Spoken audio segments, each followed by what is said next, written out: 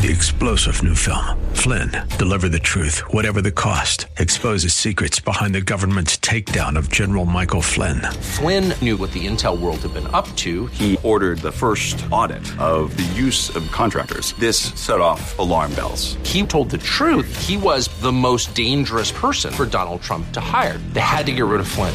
Flynn, deliver the truth, whatever the cost. Available now. Watch it today. Go to salemnow.com. salemnow.com.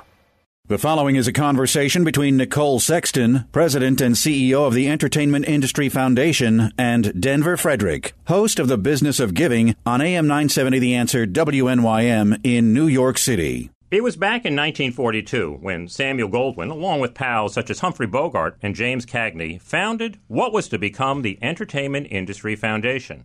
And ever since then, EIF, as it's commonly known, has been the entertainment community's trusted partner in philanthropy. And it's a delight to have with us tonight their president and CEO, Nicole Sexton. Good evening, Nicole, and welcome to The Business of Giving.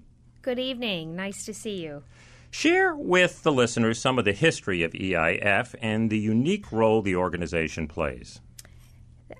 Sure. So one important founder that we left off was Joan Crawford. There was a woman in the mix. EIF was founded to be the collective voice of the entertainment industry at the time. So key to its architecture were Sam Goldwyn and the Warner Brothers, in that they brought two studios together. And from there, actors from both studios, as time has gone on, agencies have played a role in our board makeup. Television networks also have a seat on our board.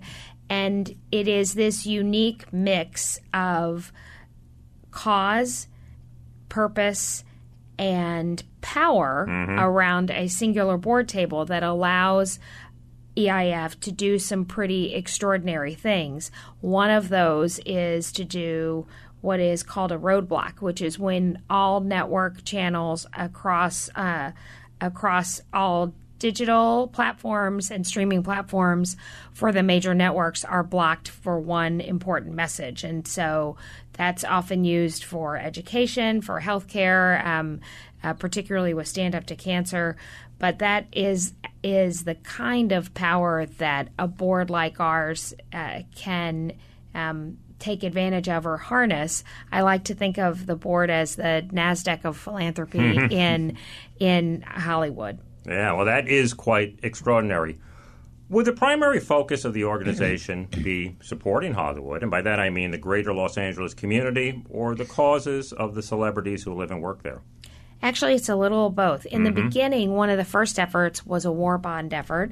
There was also a push to start a community arts fund, which still exists today, the LA County Community Arts Fund. And Permanent Charities, as we were originally known, was the seed funder for that effort. As time has marched on and celebrities are using their platforms to take up more individual and personal causes, there has been a role for EIF to play in helping to support their administrative needs in whatever cause they choose to impact. So we might handle all of their fundraising back end. We might handle all of their reporting and filing. They can start what's called a fund with us, which is essentially an account in which they raise all of their money and deploy all of those assets towards whatever cause or interest they have. And that's called fiscal sponsorship. Yeah, absolutely. There are a lot of influential people in Hollywood who are passionate about their cause. And beyond fiscal sponsorship, they want you to get really fully behind it. And I know you can't do everything. So how do you determine which ones to get behind and which ones you have to say no to? There are a lot of things that will seem to come together for the perfect storm. Literally, in the case of crisis response and environmental response, EIF has been the administrative partner to the entertainment industry for the past 18 years, starting with Hope for Haiti now. And there have been, unfortunately, numerous events of a grand scale in which the entertainment community wanted to step up and either raise funds or awareness. The most recent effort that we supported was the devastating wildfires throughout California, and we helped first responders with some equipment needs, as well as local animal rescue and supporting families who had been displaced by the wildfires across the state. But the whole entertainment industry uses its opportunity and uses its power to help message, to help develop messages, to place messages. So it really has the ability to move funding and awareness along at kind of a record pace, which is a real asset. However, you know, it is important to make sure that all interests are aligned, as you said, so that you can take advantage of the full impact of the organization. There are so many great causes out there. There are so many worthy organizations that would love to have a little bit of spotlight. Our board has chosen in the healthcare space Stand Up to Cancer and cancer as their focus. And then outside of that, we usually have 2 or 3 kind of cornerstone projects. Mm-hmm. Despite having been around for these 77 years that we've talked about, and I think you've generated over $1 billion in philanthropy for worthy causes, you have not been fully understood or appreciated by some, even in Hollywood. And I know as part of your charge, Nicole, you were asked to reimagine and rebrand the organization when you came on board in 2017. What have been some of the things you've been doing in this regard? Well, the feeling has always been that the causes should stand before the organization. So in the case of Stand Up to Cancer as a program, there are very few people, unless you're inside of Hollywood or in the industry in some way, who would recognize that EIF is actually the organizing body that is behind the program, which is Stand Up to Cancer. The same thing with our disaster response. You know, we have something that will help to identify and tell the story of what we're trying to impact, but the Entertainment Industry Foundation is not often the thing that people think of when they think of giving. So one of the things that we've done is create programs that have a marquee or a brand that we can use as the way to solicit funds and get people excited about what we're trying to impact. One of the things that we've done since I have been with the organization is to bring back fiscal partnership as a way of helping those who work in the entertainment field realize the full vision of their philanthropy. And not every person in the entertainment industry or otherwise needs to start their own nonprofit in order to have deep impact. You can partner with an organization or you can set up a fund and have just as much impact without some of the administrative hurdles that you'd have to go through, and you can get started right away. And I think for many in the entertainment field, their time and talents and their vision is much better spent on being creative and figuring out how to use their platform and their voice versus filing paperwork and making sure that they've filled out their 990s correctly. Yeah, right. So, no, I do applaud you for that. I was thinking that's that one of the things we've done. We have about 1.5 million nonprofit organizations in a country of a bit over 300 million people. And that's a 1 to 200 ratio, which is a bit crazy. And I do know that with a lot of these entertainers, they're worried about their reputation. And they can be the most upright, upstanding citizens and do a job, but they're not doing the back end properly. And it can come back to bite them. And to be able to take that off their plate is really a great... It's really helpful. It also, a lot of really extraordinary, well-intentioned, and super smart, talented individuals hire a cousin or an aunt or a brother who is also well-intentioned but just perhaps not equipped to manage all of the aspects. Philanthropy, it's a business, and so there are expectations. Right. And the IRS is an agency. That's right. That's right. So it is, I think, a relief to many. We've had some good success, and just as you said, the most well-intentioned individuals can get tripped up, and in the world of social media, it only takes kind of one tweet to start a firestorm. So it is important to know what you're doing, to partner with people who can help you make smart decisions, and to protect yourself as much as you can. Let's talk a little bit more about Stand Up to Cancer, because perhaps that's the best known of all the programs that you have generated. How did that get started, and what's on tap for this year? So Stand Up to Cancer is in its it's going into its 12th year. It's in its 11th year now. So its 12th year, it will have another one of its kind of groundbreaking roadblock telecasts.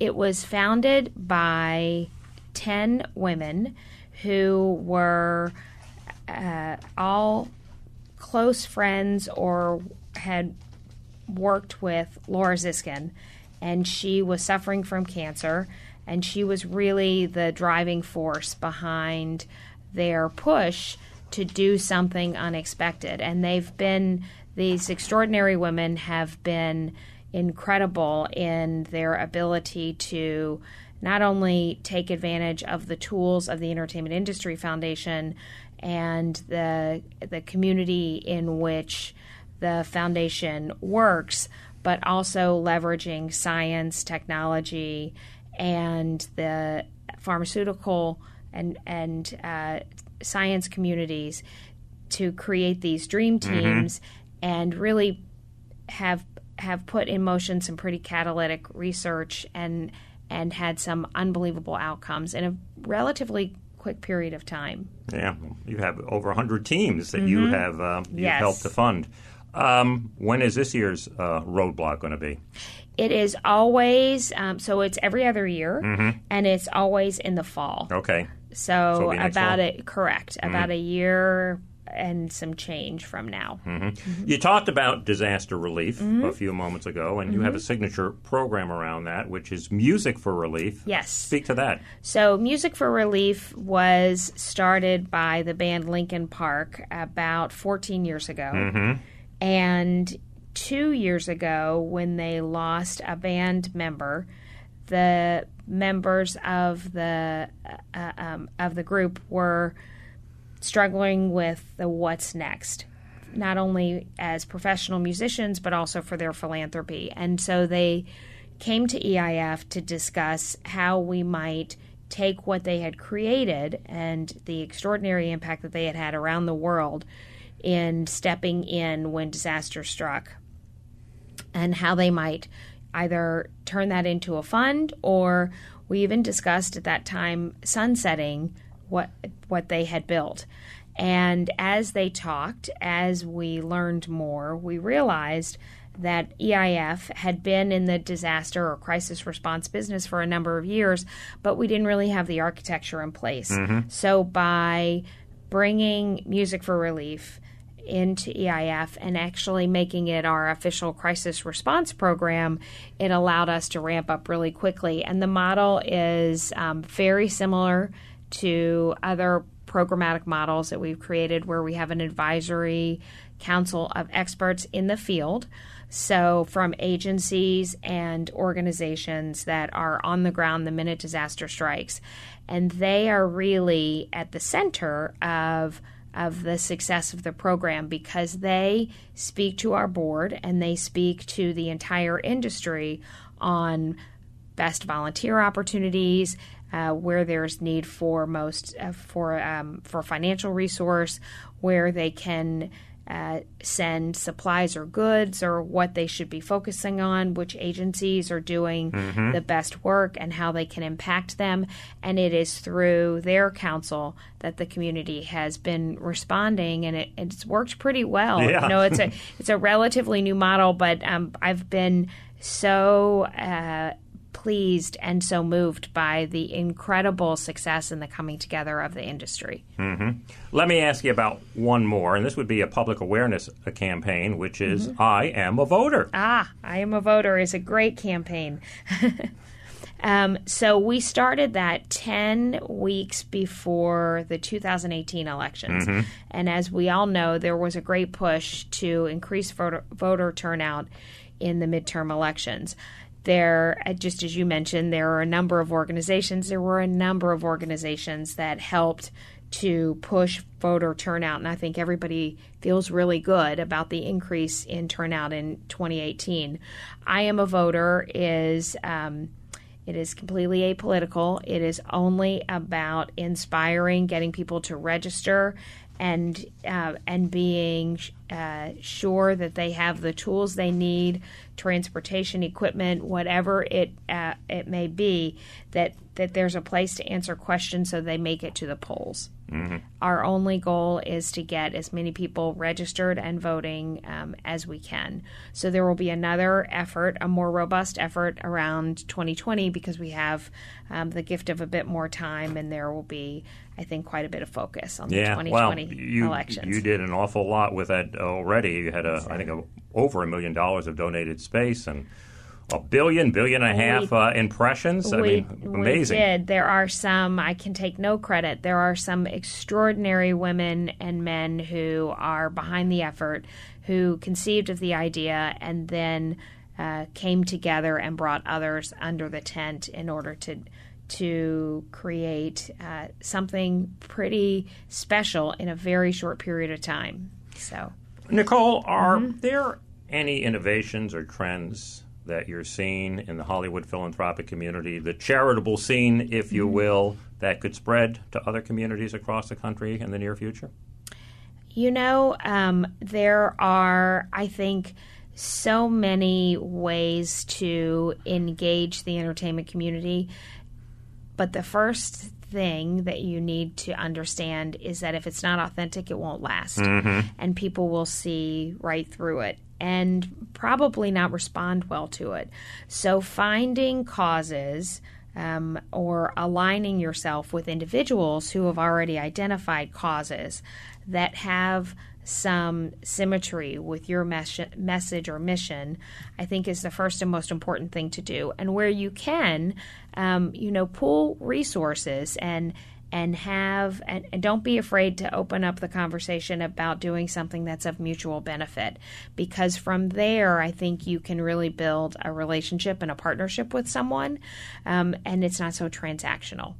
Yeah, and it seems, at least what I've been able to observe, celebrities are using social media yes. a lot more now than perhaps just showing up at a gala the way they did, and are having greater impact. They're having greater impact, and there are virtual meet and greets that you can do with celebrities now, backstage at a concert or after an event. They can tee up a half a dozen virtual meet and greets, and it feels like you're right there talking to the individual, asking questions, and it's a great way, I think, for people to take full advantage of their time, no matter where they are, and impact causes that they care about. Tell us a little bit about EIF. You're a nonprofit organization. Who funds you? What are your sources of revenue? So we are funded through our programs. We don't really do any general fundraising for EIF as an organization. We build these programs that have impact, and from there we'll have private donors, foundations, corporations. We cover our cost. We run a very lean team, and then the rest goes back into the organizations that are doing the great work. So speaking about that lean team, what is it like to work at EIF? What is your corporate culture, and what do you think makes it really special? I think that we have some extraordinarily talented individuals, and it's wonderful to see them conceive of an idea and then bounce it around the table and turn it into something kind of magical. And so I feel really blessed every day because I get to surround myself with people a whole lot smarter than I am. And they keep things moving and they keep it fun. There's a lot of joy in our office. Well, that's great. Mm-hmm. What part of your job do you enjoy the most, and what do you find to be the most difficult? Well, the most, I'll end on a happy note. The most difficult is being away from New York, because that's home, and well, we like to hear that. That's where my family and friends are, and so that has. I have not been shy. I'm working on it, but I've not been shy about that being a pretty difficult move for me. What do I enjoy the most? I enjoy the people. Mm-hmm. I really enjoy the people. I'm inspired by them. I'm grateful to them, and I'm consistently moved by how invested and creative they are. Let me close with this, Nicole. Mm-hmm. Is there any place you would love to take EIF that you haven't gone yet, but at least you're beginning to think about? I think there's a lot of conversation about inclusion and access, and I think that there is a lot of opportunity to get it right in many spheres. We talk about inclusion almost as though it's a kind of a punch word, mm-hmm. because when we talk about it in silos. And so a lot of the programmatic opportunities that we're looking at now are how to break those barriers down, because when you work in an inclusive environment, or when you're part of an organization or participate in something that is truly inclusive, nobody looks the same. And everybody adds something special to the mix. And I just don't think we're there yet. I think we talk about it a lot, but I don't think we're there yet. And so if EIF, through using the tool of entertainment in Hollywood and through the wonderful platform that we have, can help to really inspire a dynamic kind of everything in a place where everybody feels accepted and included, that would be great. Yeah, it sounds to me what you're trying to do is change the mindset first, and the behaviors will follow. Yes, that is what we're trying to do. More to come. More to come. Stay tuned. Well, Nicole Sexton, the President and CEO of the Entertainment Industry Foundation, I want to thank you so much for being here this evening. For people who want to get involved in any one of these causes, Stand Up to Cancer or the others that you're behind, tell us a little bit about your website and some of the info you got on it. So eifoundation.org has all of the history of our organization. It also has all of, we mentioned, our philanthropic partners where we offer fiscal sponsorship. So we have everything from a project that is doing extraordinary work around educating young women in South Africa to a young entertainer who wants to help kids on the street in the San Francisco Bay Area. So there are a lot of programs and there's a lot of opportunity to be a part of some impact. It's also really great to see what people are really investing themselves in. And then, of course, Stand Up to Cancer and Music for Relief are also on our website as well. Along with your education program. Along with our education program. Well, thanks, Nicole. It was a real pleasure to have you on the program. Thank you so much. I'll be back with more of The Business of Giving right after this. The Business of Giving can be heard every Sunday evening between 6 and 7 p.m. Eastern on AM 970 The Answer in New York and on iHeartRadio. You can follow us at Biz of Give on Twitter and at Facebook.com/businessofgiving. 3-star General Michael J. Flynn, head of the Pentagon Intelligence Agency, knew all the government's dirty secrets. He was one of the most respected generals in the military. Flynn knew what the intel world had been up to. He understood its funding. He ordered the first audit of the use of contractors. This set off alarm bells. The explosive new documentary, Flynn, Deliver the Truth, Whatever the Cost, uncovers the facts behind this scandal. Flynn told the truth. He was the most dangerous person for Donald Trump to hire. I find out the worst enemy that I'm going to face in my life is right here in America. They took my assessment and they wanted me to change it. And I was like, I'm not changing it. They had to get rid of Flynn.